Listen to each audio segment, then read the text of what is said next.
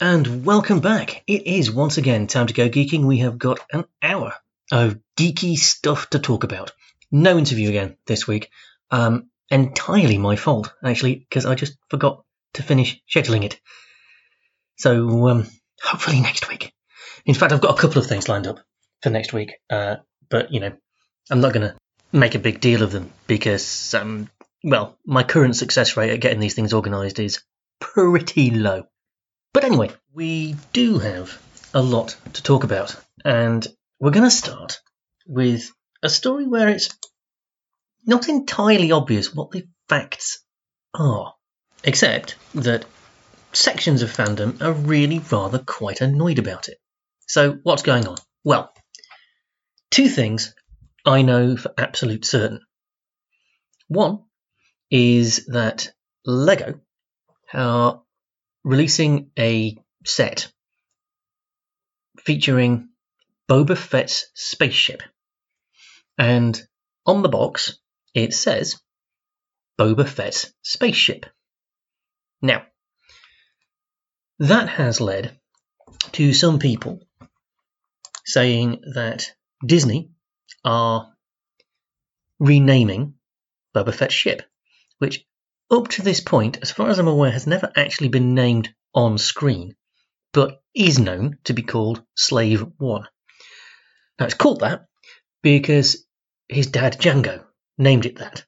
I forget which bit of canon that comes from, and whether it's a bit of canon that is in fact still canon, since a lot of stuff was just ditched when Disney bought Lucasfilm.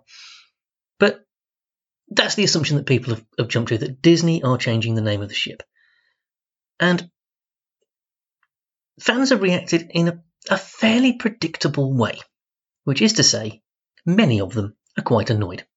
Now, I don't know whether I can get exercised about this or not, because once I started fact-checking this article, I found that I couldn't, in fact, find anything anywhere definitively saying that, yeah, this is a policy at Disney, that this is something that they're doing. They don't want the word slave. And, if they are changing the name, that strikes me as blinking stupid. But I don't understand why they would change the name. I can see that some people might say, oh, it's all woke, they've got a problem with the idea of slaves. Which, well, first of all, we probably should have a problem with the idea of slaves, but Disney still calls Princess Leia's gold bikini the Princess Leia slave costume, or the Slave Leia costume. So, I don't see why they would have a problem with the name of a ship called Slave One. Aha, I hear you ask, but then why has LEGO not put the word Slave One on the box of their LEGO set? And I think probably because if you're a kid, and apparently LEGO's still marketed at kids, who knew? You might not know that Boba Fett's spaceship is called Slave One, but you'll definitely know it's Boba Fett's spaceship. And it might be just as simple as that. A lot of people are taking it very seriously, though. Mark Anthony Austin, Daniel Logan, both been on social media saying that it's ridiculous. But equally, as I say, there's no official statement from Disney about this at all. So, I don't know. There is a Change.org petition. Links in the show notes if you are of a mind to sign it. I just think, yeah, if Disney are doing this, I think it's stupid. But I can't get exercised about it. Honestly, if this is the most important thing that people have got to worry about, I genuinely envy them. Because I can't help thinking that this is not a hill I want to even have a mild argument on, let alone die on. So, yeah. You, of course, may have different thoughts, and in that case, I'd love to hear them. info@destinationvenus.co.uk for all of your comments. particularly, actually, if you know more about this story than I do, because it just doesn't add up to me. I don't get it. Just don't get it.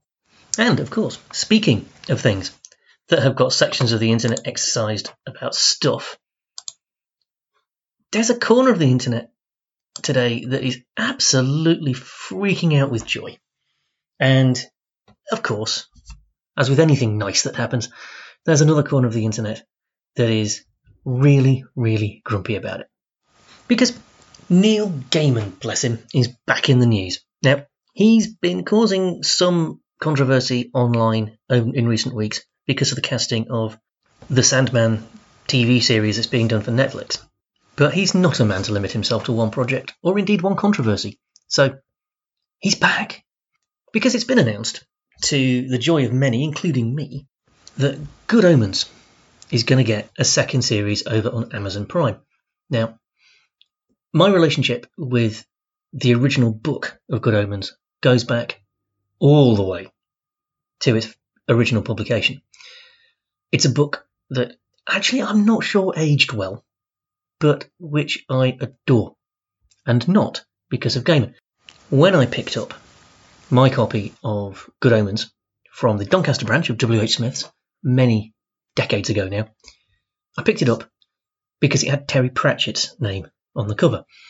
Now, if you were a listener to Geeks at the Gates back in the day, you will know how important Terry Pratchett is as a writer to me.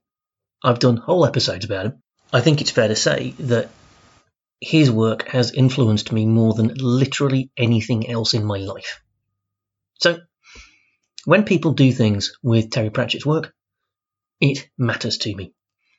So, I was nervous when they said they were turning Good Omens into a TV show, but ultimately, I think I liked the result. Michael Sheen and David Tennant as Aziraphale and Crowley, respectively, were particularly brilliant. And as adaptations go, I actually genuinely think that Good Omens might be one of the better book-to-screen things that I've ever seen. However, although the book does sort of hint at the possibility of one, there isn't a sequel to Good Omens. For more than 30 years, it stood alone, a single volume. Until now, it would seem. Because it has been announced that Good Omens Season 2 is coming to Amazon Prime.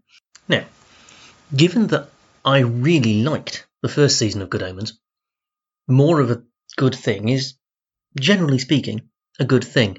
But this will be an extension of Terry Pratchett's work that Terry Pratchett, regrettably, will have no direct influence on because he's dead. And however a safe pair of hands I think Neil Gaiman is, he's only half of the Neil Gaiman Terry Pratchett team that created the original. And that makes me nervous. And I'm not alone. Whilst I think it's fair to say that the majority of reactions that I've seen about this news have been positive and gleeful, even, there has been some tutting. I think, on reflection though, I think it's going to be fine. If you take a look at Neil Gaiman's journal, which is found online and links in the show notes, he's pretty clear about his responsibility to Terry Pratchett.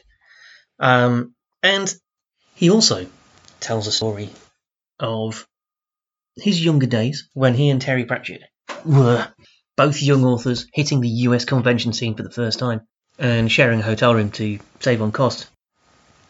And jet-lagged, unable to sleep properly, they spent the night plotting out a sequel to Good Omens. So this remains in Neil Gaiman's memory. I'm sure it's been distorted over time. But there will still be something of Terry in the work. And, we have to acknowledge at this point that the world moves on and things change, things develop. Neil Gaiman does take his responsibility seriously. He knows that Good Omens isn't his alone. He made the show in the first place because it's something that Terry wanted done. Terry Pratchett was a very practical man, and I think his response to the success of Season 1 would be to make Season 2. So yeah, I'm going, at least for now, at least until I've seen it, I'm going to take the view that more of a good thing is probably a good thing, and I'm going to leave it at that. After all, if it turns out to be terrible, what have we lost? Absolutely nothing. The book will still be there. Season 1 will still be there. So, seriously, geeks, what have we got to lose? Of course, Neil Gaiman isn't the only comics big shot in the news this week.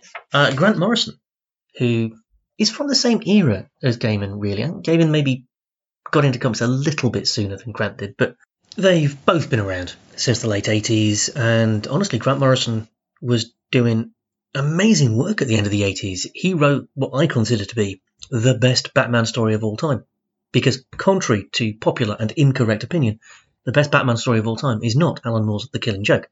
The best Batman story of all time is, of course, Grant Morrison and Dave McKean's Arkham Asylum, A Serious House on Serious Earth, which should not be confused with the Arkham Asylum video game, which it predates by several decades. And most of Grant Morrison's work has been at DC, or at least DC adjacent, because a lot of it was at Vertigo. They were responsible for The Invisibles, which was one of the best stories to come out of the 90s. And he did. I mean, Grant Morrison did a lot of their creator-owned stuff at Vertigo, and they also did a lot of mainstream stuff for DC. You know, they've written Batman, they've written Swamp Thing, but all good things must come to an end, and it would appear that Grant Morrison is moving. The forthcoming Superman / Authority miniseries will be the last work from the pen of Grant Morrison to grace the pages of a DC book, for what Morrison reckons will be, and I'm quoting now, quite a while. Indeed, given the vagaries and weirdness of publication dates, we have already seen, in fact, Grant Morrison's final work for DC, which was the second season of the Green Lantern strip that he did. That was written after the Superman / Authority thing.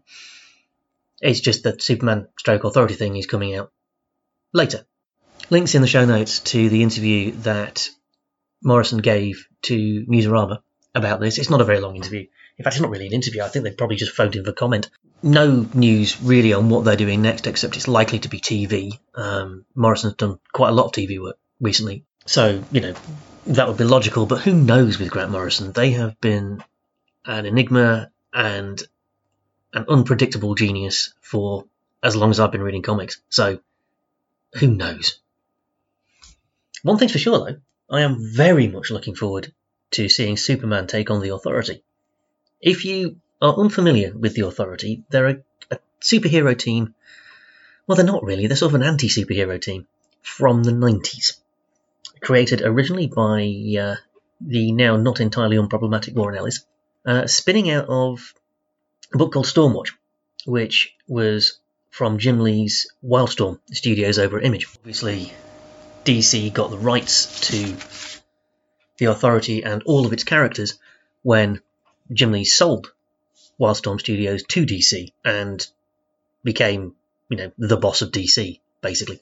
So, if you're unfamiliar with the Authority, I should say that they're a really interesting match with Superman, because the attitude of the book, The Authority, is pretty much the antithesis of the ethos of Superman. Superman is all about helping. He's a genuinely good guy, and he will go out of his way to avoid causing harm.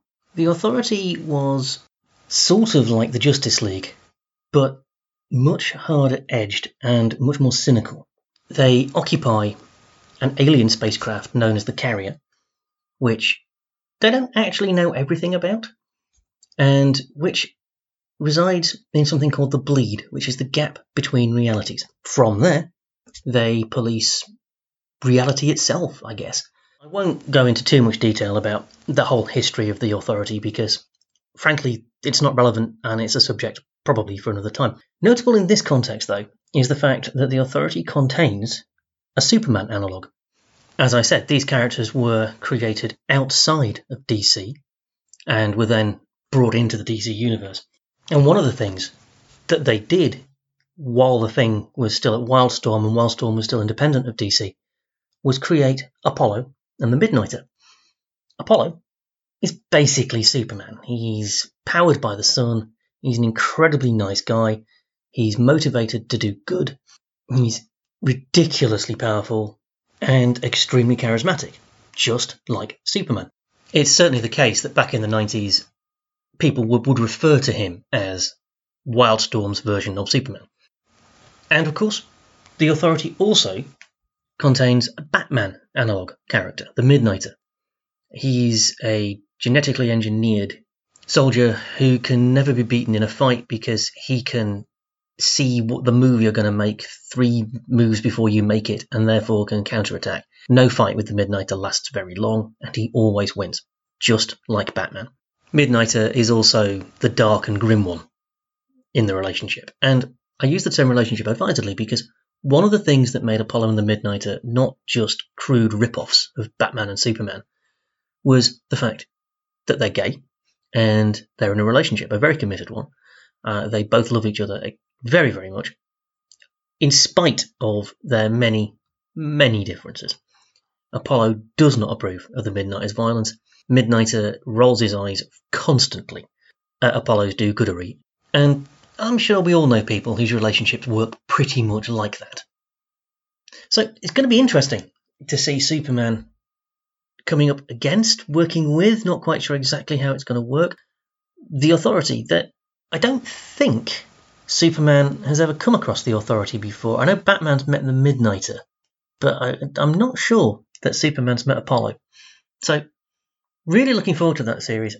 I'm saddened that it's the last of Grant Morrison's work we're going to see at DC for a while, but I am just going to go ahead and assume that whatever Grant Morrison chooses to do in the future will be brilliant, and therefore I wish him every luck with it.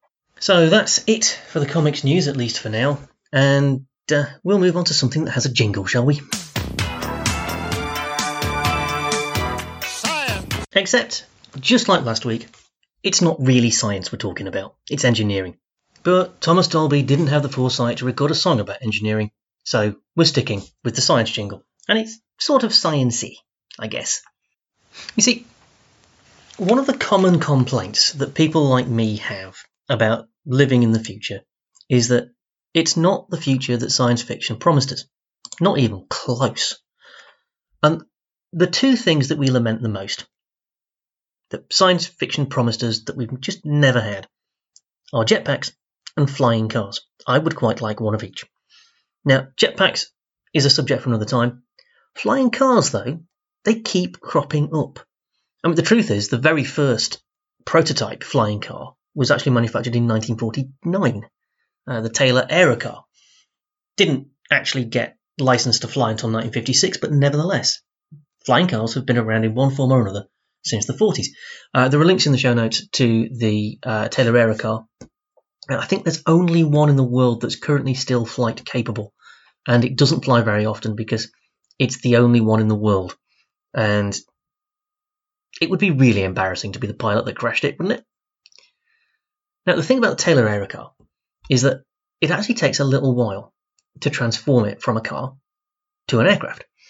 The idea was that you would sort of tow the wings and the tailplane behind the car, and then when you wanted to fly, you drove to your runway, and then you had to attach the tailplane and attach the wings and presumably do some flight checks to make sure the wings wouldn't just fall off when you took off. And all of that was time consuming. It wasn't ever really a practical thing, and that's why flying cars have never really taken off. See what I did there? Now, though, there's a new kid on the block. It's powered by a BMW engine, and it's been built in Slovakia.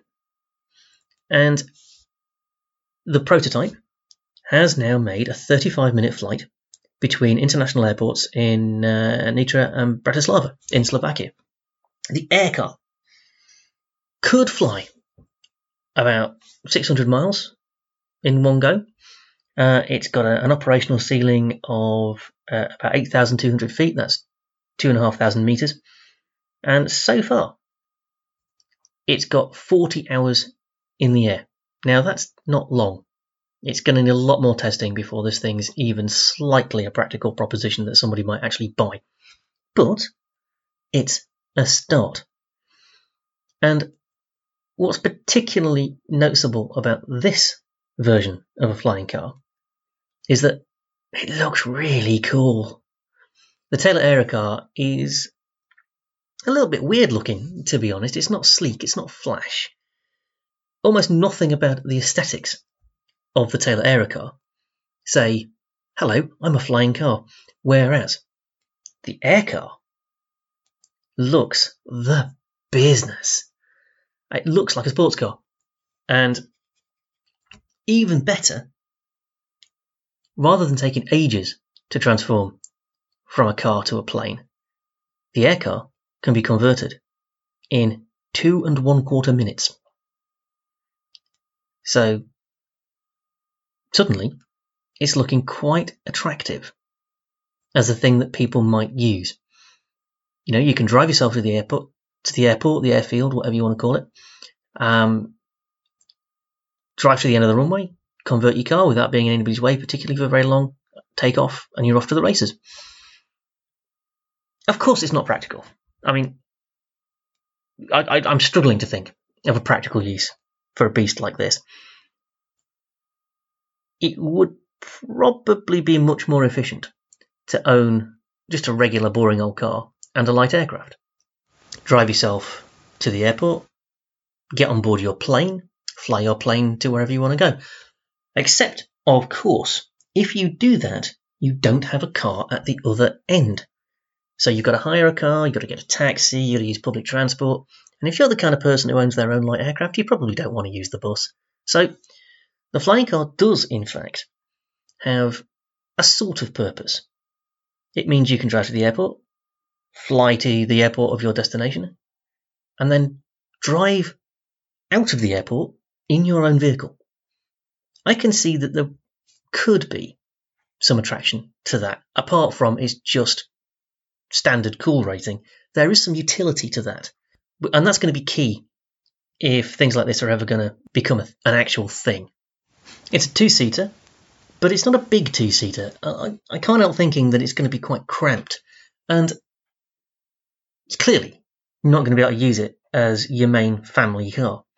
So it is a little bit restrictive. But Klein Vision, the company behind the flying car, is pretty confident.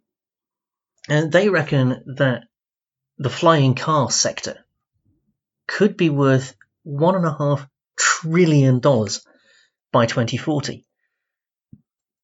And people are calling it part of the future.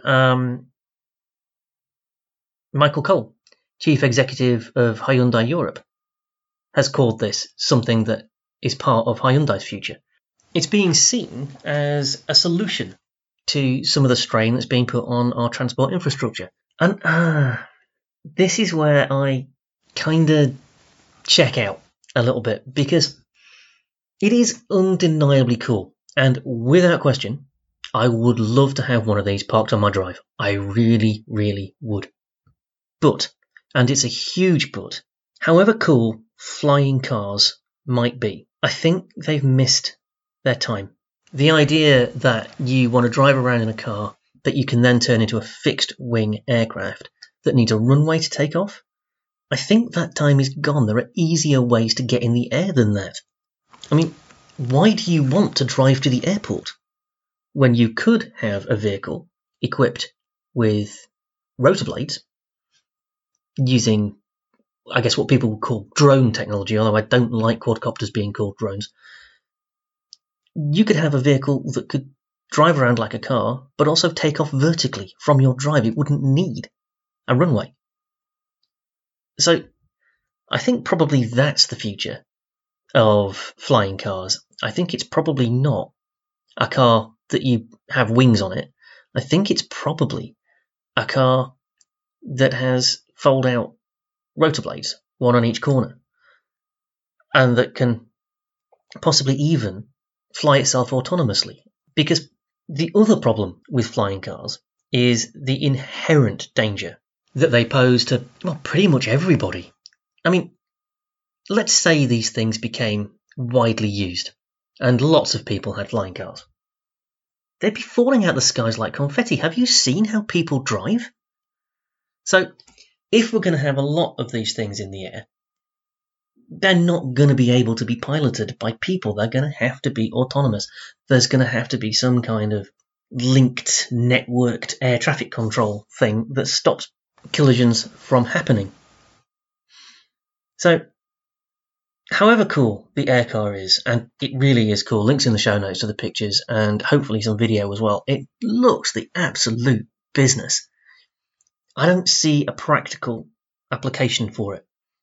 Great for joyriding, great as a thing to show off with, it's the ultimate gadget, but it's just not realistic. So yeah, that's my massive bucket of cold water right there.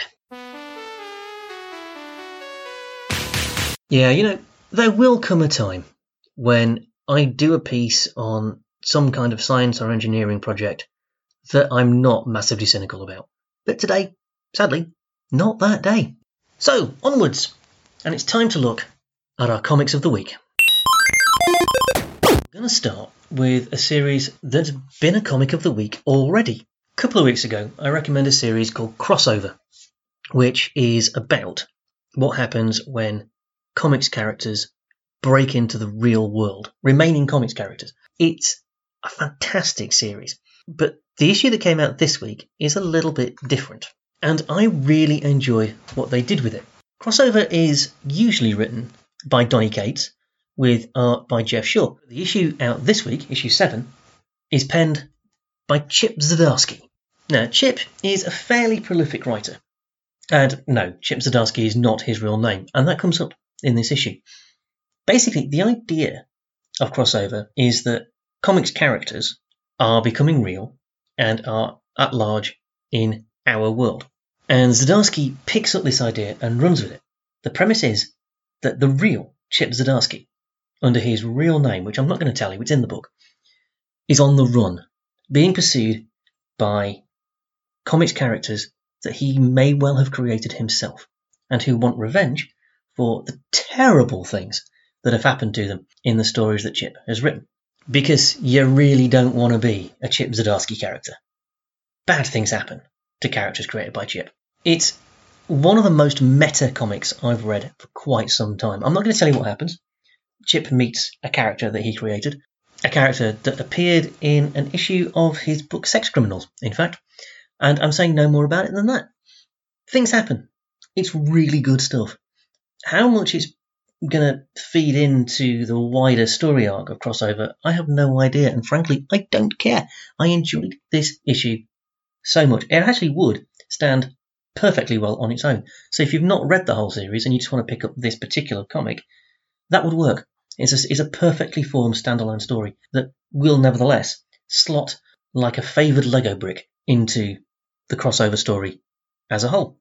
Also on the rack this week, and well worthy of your attention, is Godzilla Rivals Hedorah, celebrating 50 years since the creation of Hedorah, the radioactive slime monster thing, who has been a foe of Godzilla's since the very early 70s.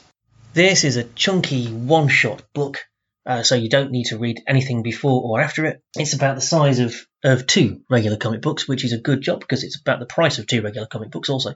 And it centres around, unsurprisingly, Godzilla and Hedorah having a massive fight and pretty much destroying New York in the process. But that's not what the story's about. Massive battles between kaiju are difficult to do in an entertaining way in comics because essentially it's just pictures of giant radioactive lizards knocking things over. That kind of thing can be very entertaining on film, but in comics doesn't cut it. You have to have some kind of story. So here we have a mercy dash as a guy tries to get somebody, I'm not going to say who or what their relationship is, but trying to get somebody across New York in the midst of this fight so that they can get medical attention and, he claims, then do something to stop the kaiju fight and save everybody. It's a great little story. There's lots of tension, there's lots of twists and turns. There are several twists and turns that you will not see coming, which is always a good. The characters and their motivations are nicely realised.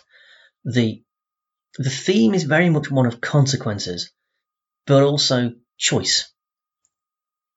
The central narrator is envious of Godzilla because Godzilla never has to make a choice. Godzilla simply acts. Whereas they, the protagonist, have to make choices all the time, and they have to live with the consequences of those choices. It is, in fact, surprisingly profound for a comic about a giant radioactive lizard fighting a giant radiation-absorbing blob. And as I said, a couple of very clever twists at the end just lift this, making what could have been a fairly run-of-the-mill story into something that actually shows the potential of this kind of narrative. It's really good. I recommend you give it a shot. It is, in fact, a good rack all round this week, which is why we're going to have four comics of the week this week. And the next one is something I think I've mentioned before on the show as well, because there is a new Usagi Yojimbo series out this week. Now, if you are unfamiliar with Usagi Yojimbo, he's been around for a long time. The name is Japanese, and it literally means rabbit bodyguard. And that's because Usagi is a rabbit. He inhabits a world full of anthropomorphic animals that in all other respects is pretty much exactly like Shogunate-era Japan.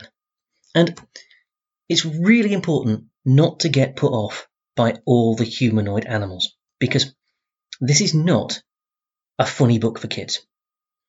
The art style is cartoony.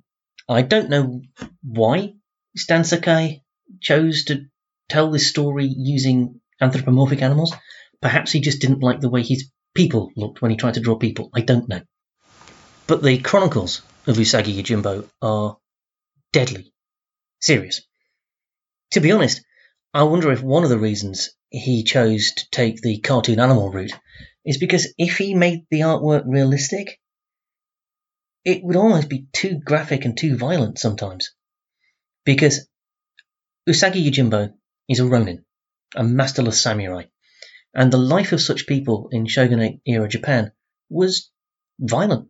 You earned your living with your swords, and you answered any slight or any insult with immediate and devastating violence, because your position in society depended on it. It really, really did. And the book is realistic in that way. Now, the ongoing series has drifted between various publishers. It's been mostly at Dark Horse, I think, through its time. It was with Mirage Studios for a while, and it's currently with IDW. It's a great book, and I heartily recommend it. But Usagi has been wandering around feudal Japan for a very long time now, and there are an awful lot of classic stories in the back catalogue that are well worth rediscovering. And one such is the Dragon Bellow conspiracy. This is set in the early years of Usagi's adventures and has never been presented before in colour, because the old Usagi comics, like most indies back in the 80s and early 90s, were black and white. So they dug out the artwork, they've had it coloured, and they're representing the stories. Now, the Dragon's Bellow conspiracy is all about a plot against the Shogun, which is discovered by a friend of Usagi's. Usagi gets involved. It's a great story. Stan Sakai's art is the epitome of clean. The only artists that I can think of that can challenge Stan Sakai for clarity of line are Terry Moore of Strangers in Paradise and Jeff Smith of Bone.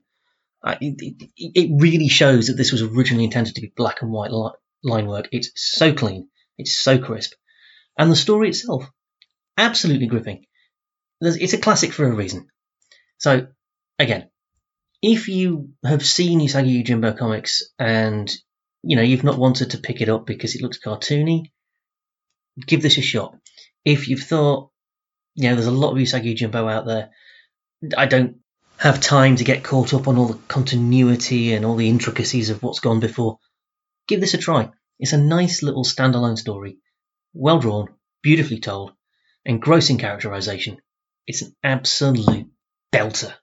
Finally, in this section, I'd like to draw your attention to a comic called Parasomnia. This is from the pen of Cullen Bunn, who has written all manner of gloriously twisted, surreal horror stories, mostly Aftershock in recent years, actually, although he's been pretty prolific for quite a lot of publishers. This particular book is coming at you from Dark Horse, and it follows a guy who's lost his son.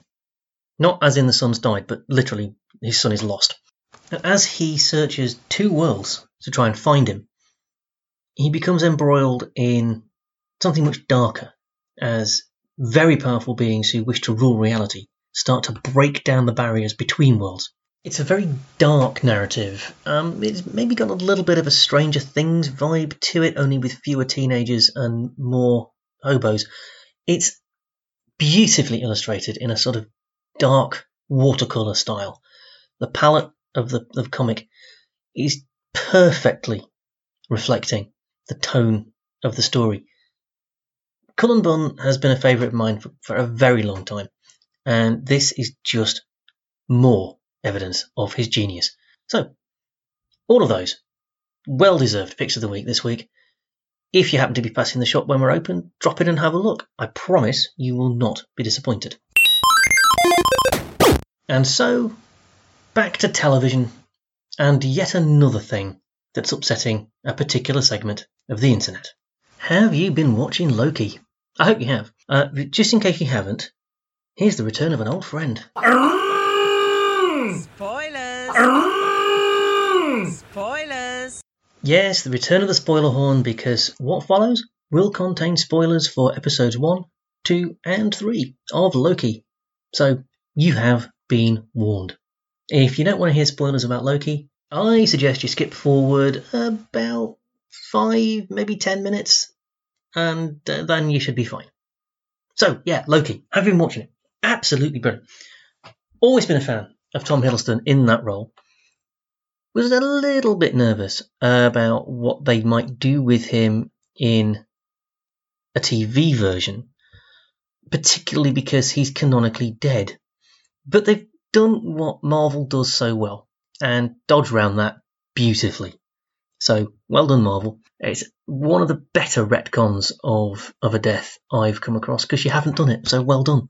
Because the fact that Loki shouldn't be alive is actually dealt with as part of the fabric of the show, which I guess may have taken it down the avenue that it's gone. But I'm enjoying Loki and his time at the Time Variant Authority. There's something interesting going on there, but much more than I'm enjoying Loki, played by Tom Hiddleston.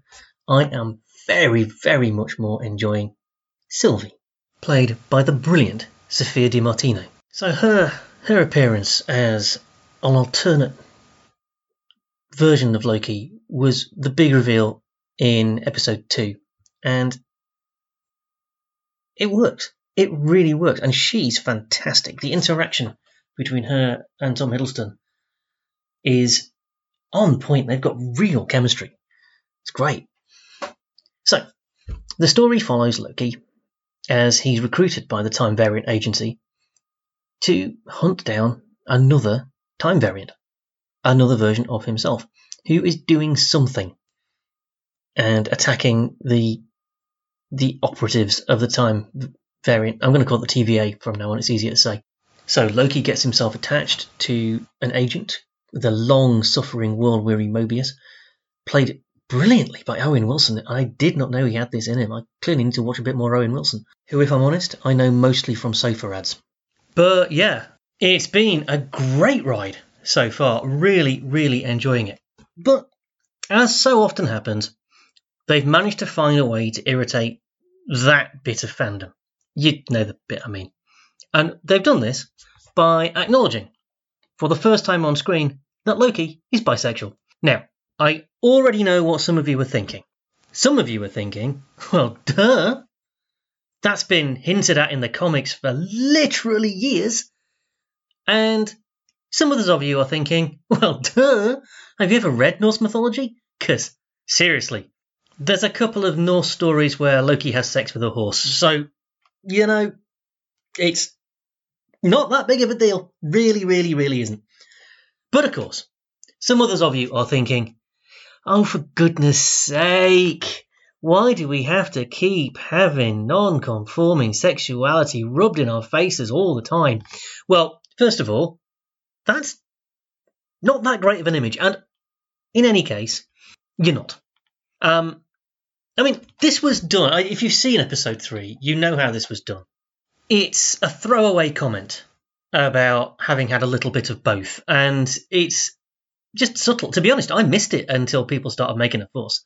So it's not being rubbed in anybody's face. It's simply a thing that's acknowledged, and we move on. It's not part of the story that he's by. It's a thing that gets mentioned. Now, I know what some others of you are thinking now. Well, if it's not part of the story, why are we mentioning it? I don't know. Why are we mentioning it?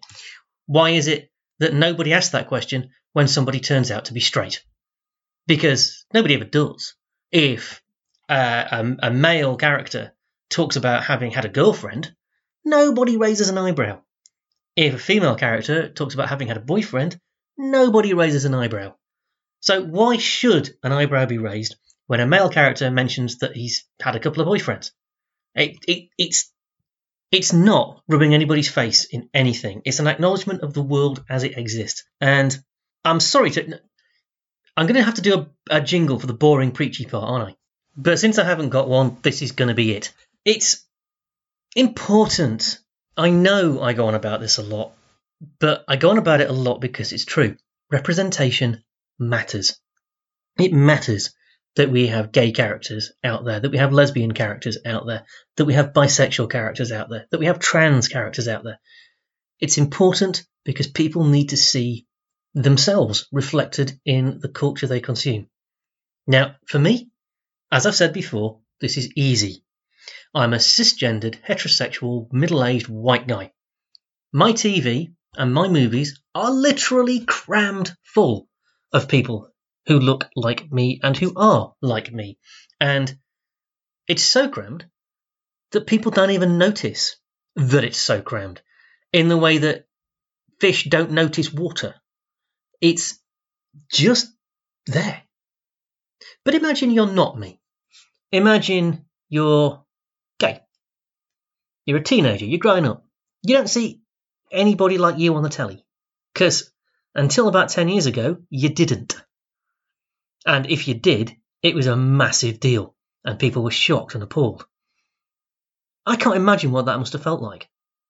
Imagine you're growing up trans, and you're trying to make sense of how you feel about yourself and your body, and you can't find any representation to reassure you that what you're going through is real and normal, and you're not insane. I can't imagine what that's like, but it's happening. Imagine you're bisexual. You know you have attraction to people of all genders, and you don't see that. You see, you understand what it is to be straight. You understand what it is to be gay, but you don't see any representation of how you feel. As a teenager, that's got to be hard. And my goodness, being a teenager is hard enough. So it matters that these things are acknowledged, and that we see characters who just incidentally happen to throw this in. And it's not made the point of the story. We need to have moved past that now. We need to have it that, a character's sexuality is irrelevant. That doesn't mean we're not going to mention it, but it doesn't have to be the source of the angst or the source of the story. Things need to move on in the way that Loki shows us they have. And I've got to say, it's about time, MCU. It's about time. So couldn't be happier that it's happened. Really love the subtle way it was done. And I'm pleased with most of the reaction. I mean, the general reaction online has been positive to this. The usual suspects have said the usual things about woke agendas and all of that stuff. But honestly, I'm beginning to think the best thing to do with the usual suspects is just ignore them. Because I don't think they're the majority they think they are. So yeah, big fan of that little detail. And I've got to say, it's not just the story and the performances that are making this show so great. It also looks stunning. Absolutely stunning. And it hasn't gone for some of the more common tropes. It's shown some real originality in design. So, next time you watch it, have a look at the Time Variant Agency's offices. They're very retro. They've got a sort of 70s feel. At first, I didn't like that, but the more I think about it, the more it makes sense. The TVA is an ancient organisation. Now, I've worked in a couple of ancient organisations, and do you know what they don't do very much? They don't buy new kit. They upgrade what they've already got, yeah, but the basic stuff, the basic hardware, they tend to keep using as long as they can. Example, towards the end of the Space Shuttle program, this would have been 2008, 2009, something like that, NASA needed to replace a part on the Space Shuttle. I forget which of the orbiters it was. It was probably Discovery. I think it was Discovery. But whichever one it was. If I can find the source of this story, I'll chuck a link in the show notes. They needed a part, a computer part, and they couldn't find it. It was originally made by IBM. IBM had discontinued that part more than 25 years earlier.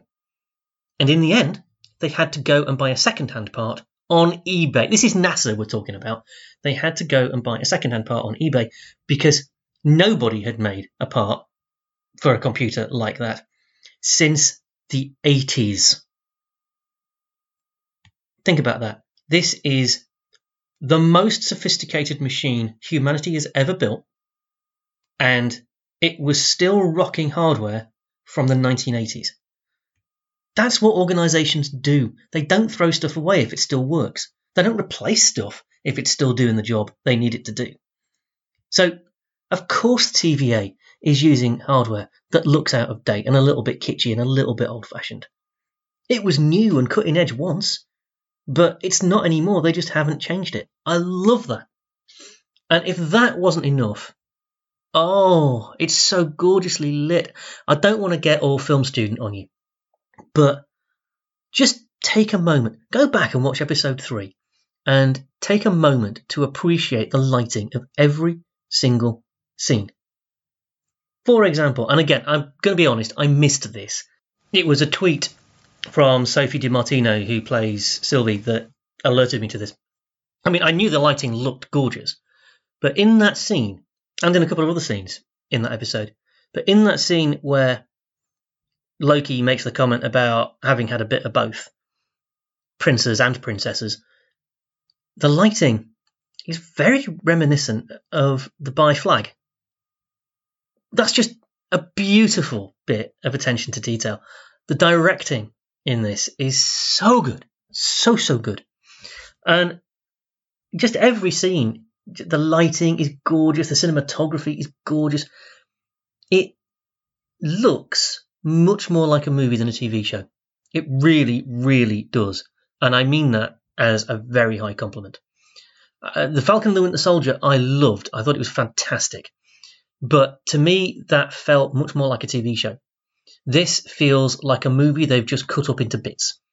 And it just works so beautifully. So, whilst I still kind of object that people are being expected to fork out for yet another streaming service in order to be able to see this, I've got to say, Disney Plus really is knocking it out of the park. It's got some great stuff on there. And, you know, there's Amazon Prime. Yes, there's Netflix. But speaking as somebody who's only really prepared to pay for 2 at a time, I'm giving serious thought to dumping Netflix in favour of Disney Plus. I really, really am. Because if one of them's got to go, I don't think I want to lose the Marvel stuff. It's too good. It's just... Oh, and while we're on the subject of design, something that made me so happy because it's indicative of how far we've come. A little story I read in the Metro, of all places. The costume that Sophie DiMartino wears on the show has been very cleverly designed and deliberately designed to make it easy for her to breastfeed or to express breast milk because she has a baby at the moment. And, you know, it's important to be able to do that. And let's be honest, the costumes that the Marvel characters generally wear, not the most practical. But this is great.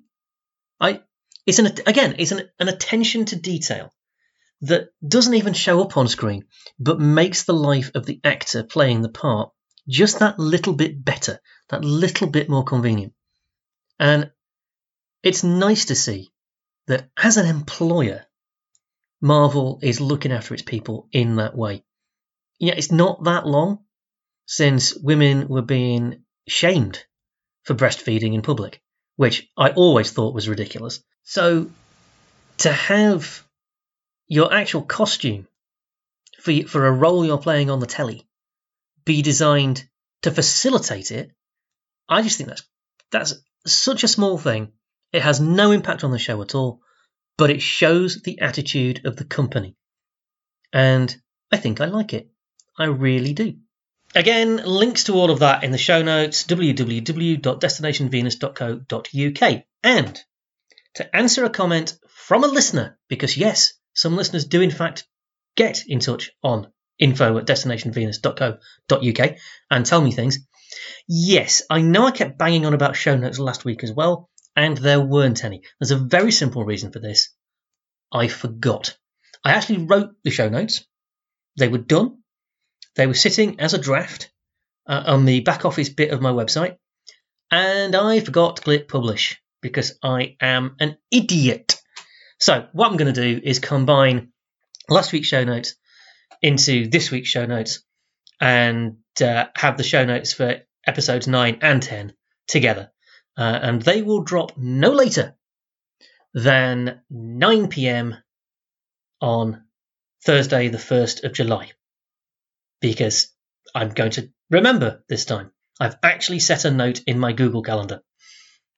Just as a quick aside, though, if you go looking for the show notes after 9 p.m. on Thursday, the 1st of July, get in touch on info@destinationvenus.co.uk and tell me that I'm still an idiot and I still haven't done it, because I might put my phone down and not hear the Google alert and so on and so on. I really am that disorganised. Sorry. And do you know what? That's just about it. It's all over bar the housekeeping. So, just a very quick reminder that tickets are now on sale for Thought Bubble 2021. It is happening, folks. 13th and 14th of November. You are not going to want to miss it. It is, to my mind, the best. And even if I'm biased, it's still definitely one of the best comics cons in the country, if not the world. And I don't even think that's hyperbole. I've been told that by American guests who've been over to do Thought Bubble and who want to come back because they've enjoyed it so much. So it's not just me. Everybody thinks this. And it's a great guest list this year. Gail Simone, who is one of my favourite people in comics, is coming. So is Chuck, can't pronounce his last name, dude that created Fight Club.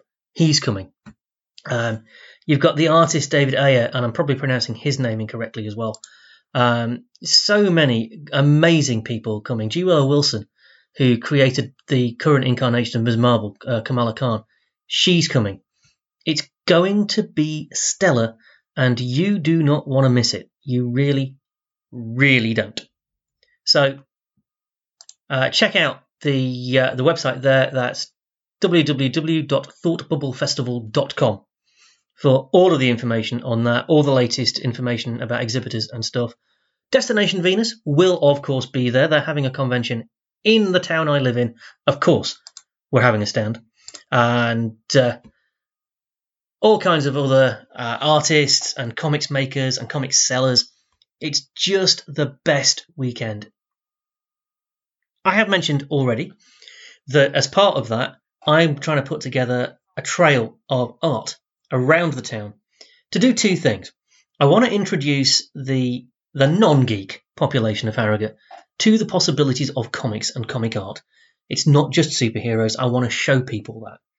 And that might, generate a bit of interest for the festival, make people understand just how cool this thing that's happening in their town actually is. But I also want to get people from the convention out around the town so that they can see how brilliant Harrogate is and, also spend some of their money in independent local businesses. So, if you make art and you'd like your art to feature, let me know. I will get that organised. There is a curation process that we will be doing, but, pretty much everyone's welcome. If you're confident enough to reach out, your artwork's probably good enough. If you're a business, a coffee shop, a restaurant, a cafe, a sandwich shop, a bar, and you like to have some art displayed and maybe get some convention goers coming into your business to have a look at the art, again, let me know. I'm going to try and match up the art to the venue so that, what's in there is appropriate. But if you have preferences, let me know.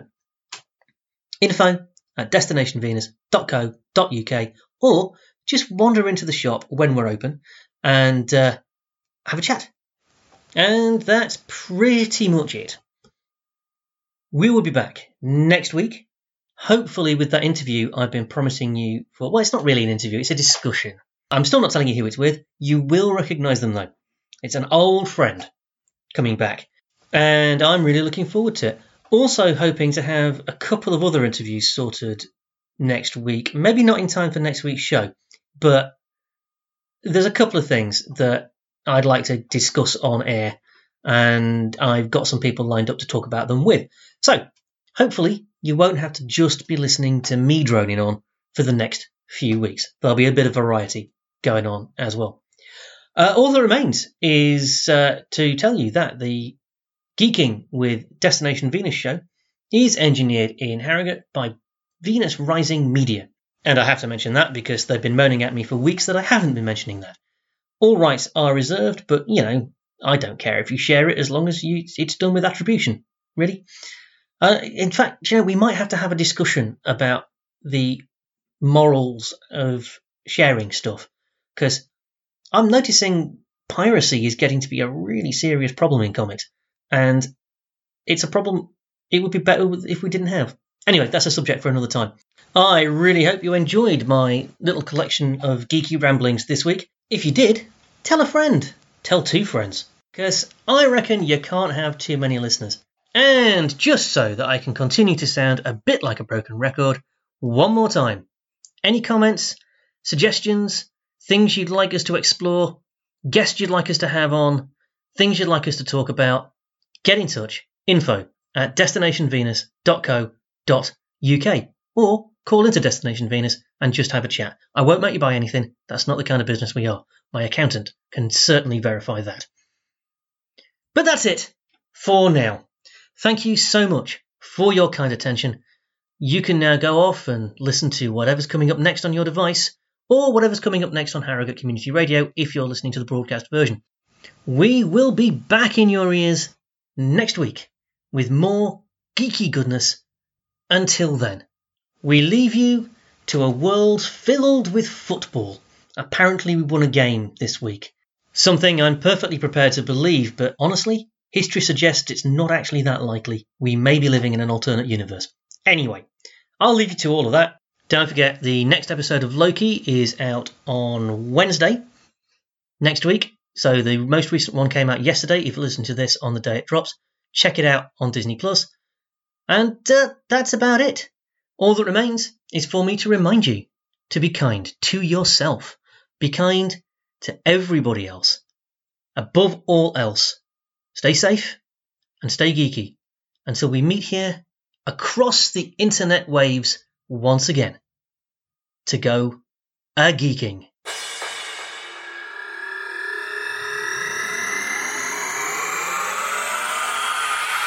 You're a prince. Must have been would-be princesses. Or perhaps another prince. A bit of both. I suspect the same as you.